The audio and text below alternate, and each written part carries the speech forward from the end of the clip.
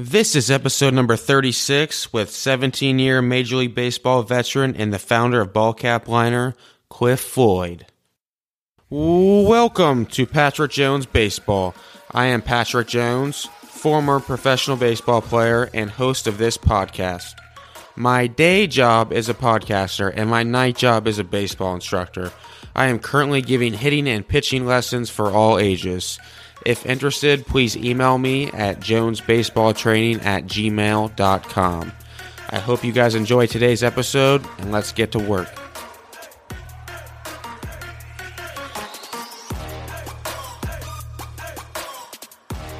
We are now live with 17-year MLB veteran and founder of Ballcap Liner, Cliff Floyd. Cliff, thanks for coming on today. No problem. Thanks for having me. So what was the motivation to coming up with this product? Well, I think my passion was more just from what I've seen when I was around my kid out in the field and seeing how these kids, it was hard for them to catch the baseball consistently. And while, it's great that they out there on the field, it's great that they out there, trying to learn a great game. I love it.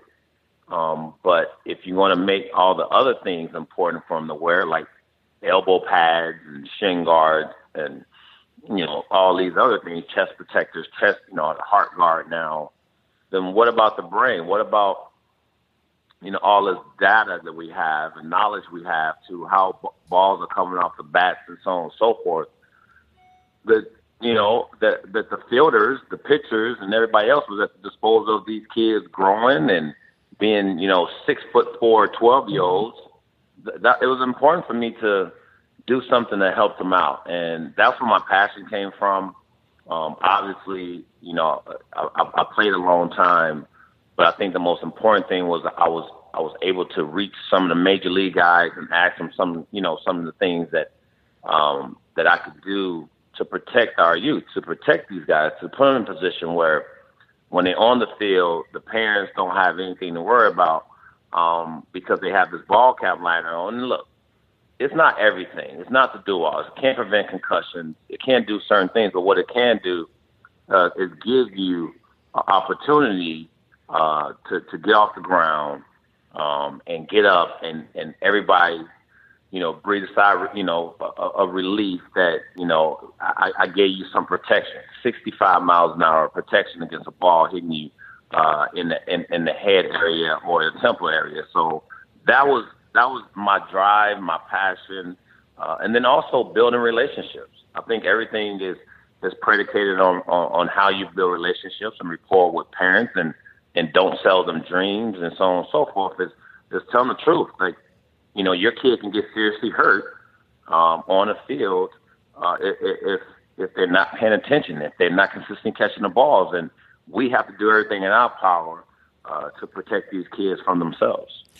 Yeah, I mean, one of the examples, even at the major league level, I remember when Brandon McCarthy got hit. I mean, do you think every MLB pitcher, have you ever reached out to pitchers in the MLB about wearing this? Yeah, I have, and they're all trying to do their thing, right? And Major League Baseball is trying to do their things. I've been trying my hardest to, collab with them and give them my idea and tweak my idea and maybe make it better if they feel, deem it needs to be, better or whatever the case may be. But, I feel like I have the best product. I really do. We passed testing. We have, as far as laboratory testing, we can withstand 65 miles an hour. We've given you what no product on the market gives you, which is temple protection. Yeah, I just, it's hard for me to understand, how and why they won't take a concept like mine and put it out there as an ex-player and put me in a position where I can be around these guys and be around their kids and protect our family's kids. I mean, that was, I played this game for 18 years, built relationships, was a part of different families throughout my whole tenure in the game. And I would love to give these, these players today and all my peers a ball cap liner so they can protect their youth. Cause that's my goal instincts for Major League ball players. I mean, we typically, handle ourselves pretty much. You see, which is terrible. You see 2 or 3, 4 guys get, smoked in the head, unfortunately, at the big league level. But, the instincts and reaction time of our youngsters, man, are totally different than a major leaguer. Fielding your position is totally different than a major leaguer. You're literally in the way of the baseball. And I just put it to you like that. Like, you're in the way unless you do what a lot of kids don't do, which is don't catch the ball. You literally in the way, and the chances you getting hurt are extremely high. So I wish and hope the Major League Baseball would bring me in and let me give them a presentation. Yeah, I tell you what, one of the things that I really love about it is you don't really see it. And I think that's a big thing. I remember I saw you try it on and showed it off and put your hat on. And, I mean, there's really no reason if you're a parent out there not to buy this because you can't even see it when it's even on. I know my guys will definitely be buying this. I coach a team and give lessons as well. Overall, was that one of the main things that when you designed this product was that so really there wasn't a whole lot of you can't really see it that well? Yeah, I had to do everything. I had to go back into like my style, right? Like how did Cliff play the game, or and I played it. I felt like I had style. I felt like my thing was long pants and baggy pants, but I felt like I wore the wristbands and the different color batting gloves and the orange shirt if we was with a team that one of the colors was orange. I felt like I had style with the game, and knowing the swag factor with these kids was huge for me. Understanding that they don't want to see it and be asked questions because of today's world and how it is and so on and so forth, but also being protected was crucial for me too. I make one without temples. Obviously, I want every kid, every player to wear the one with temples because that's the reason I made it. Talking to these brain doctors, these head doctors and everybody and what they're talking about and how, they see these catastrophic injuries, these terrible injuries to the temple, to the, cranial bleedings, cracked skulls. I really didn't go, down that road of,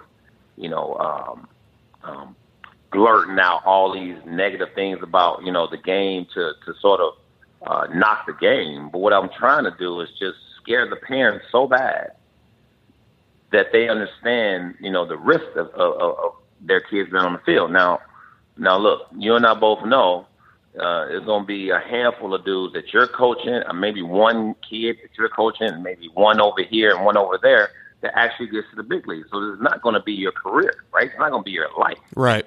And so all those things played into me thinking, well, if there's not going to be a life in this and you want to have fun and get out the house and be active, then you have to protect them. You have to give them something to allow them, the opportunity, like I said earlier, is to protect them from themselves because they have no idea. They just out there playing and having fun, trying to be good, trying to get patted on the butt after the end of the game, not even thinking they're in harm's way. So I try to give the parents that perspective so they can see where I'm coming from. Yeah, love the product. We'll definitely make sure to put a link up when this episode comes out. Let's talk a little bit about some off-season moves right here. Do you think Josh Harrison is going to get traded this offseason? You know what? I don't think so. I think, the one thing with this game, and I was talking about the Pirates earlier, is this team was one to reckon with for a few years. And windows closed real fast in this game because, you lose talent, injuries, underachieving players, yada, yada, yada. I think one thing that you have in Josh Harrison is that he plays all over the place. So if you don't have a gong because of personal reasons back home, he can play third. You don't have, an outfielder and starting or whoever the case may be, Polanco or Kutch, he can play in the outfield. So when you have a super, utility guy like him, you handcuff Clint Hurdle by losing. And for me, Josh Harrison brings so many positives for your club as you lose guys and the Pirates don't go out there and make that big free agent signing or that big trade, Josh Harrison could definitely make your job easier being there. Yeah, he's actually coming on this show in a couple weeks, so hopefully he'll still be with the Pirates then. Moving on to Kyle Schwarber. He had a rough season last year, was up and down, finished pretty strong. Do you think that was more of like a sophomore slump type of season, or should the Cubs be pretty worried that maybe he's more of a streaky type of hitter?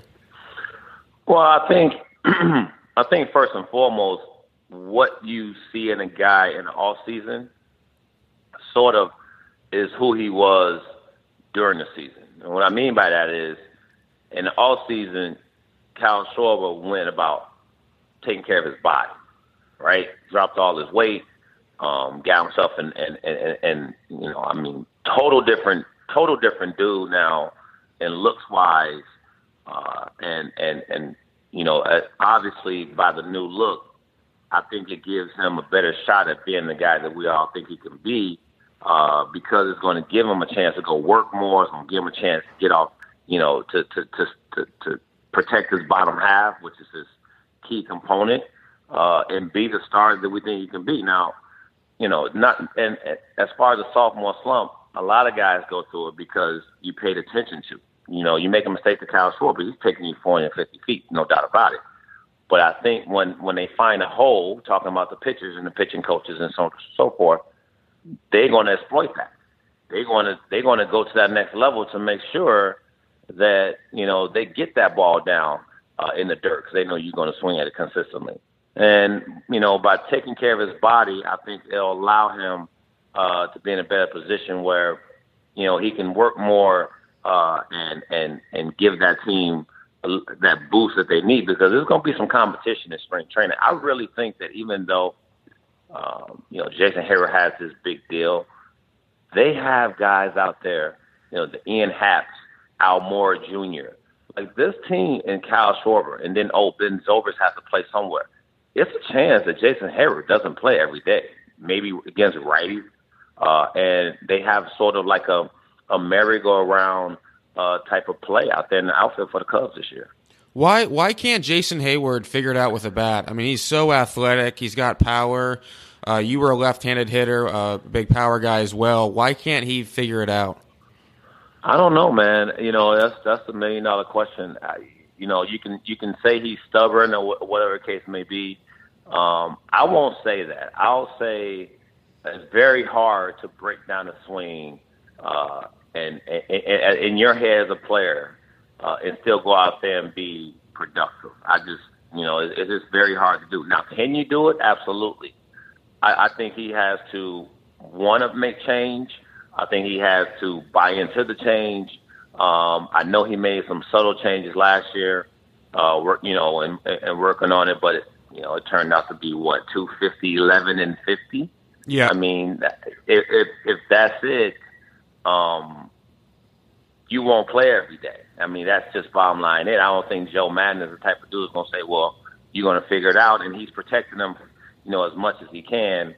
I can't put my finger on one reason he struggles so bad, other than the fact that,